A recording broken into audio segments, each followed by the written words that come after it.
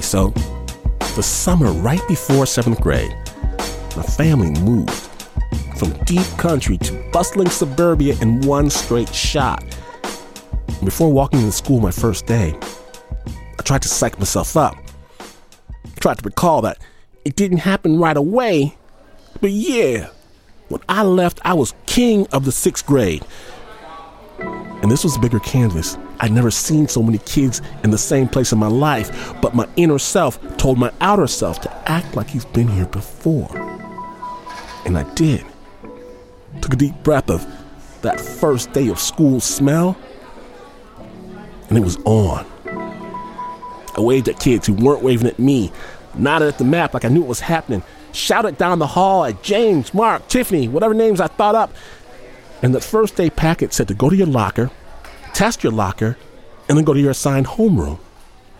Lockers, I wasn't too familiar. Out in the country, we just had these cubby holes. And the packet said something about turn left for the lock.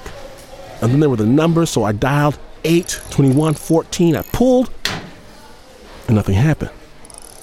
I tried again, pulled, and I noticed these 2 kids were looking at me laughing.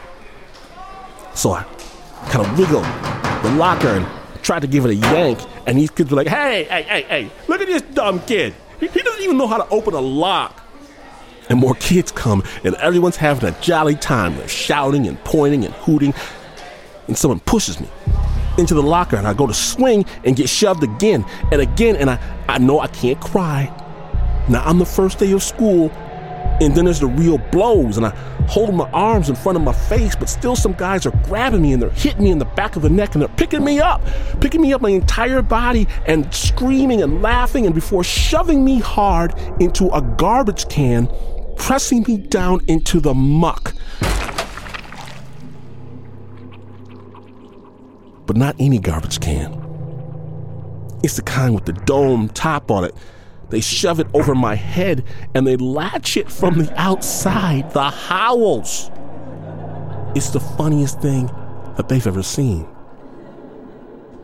Then the laughter stops on a dime.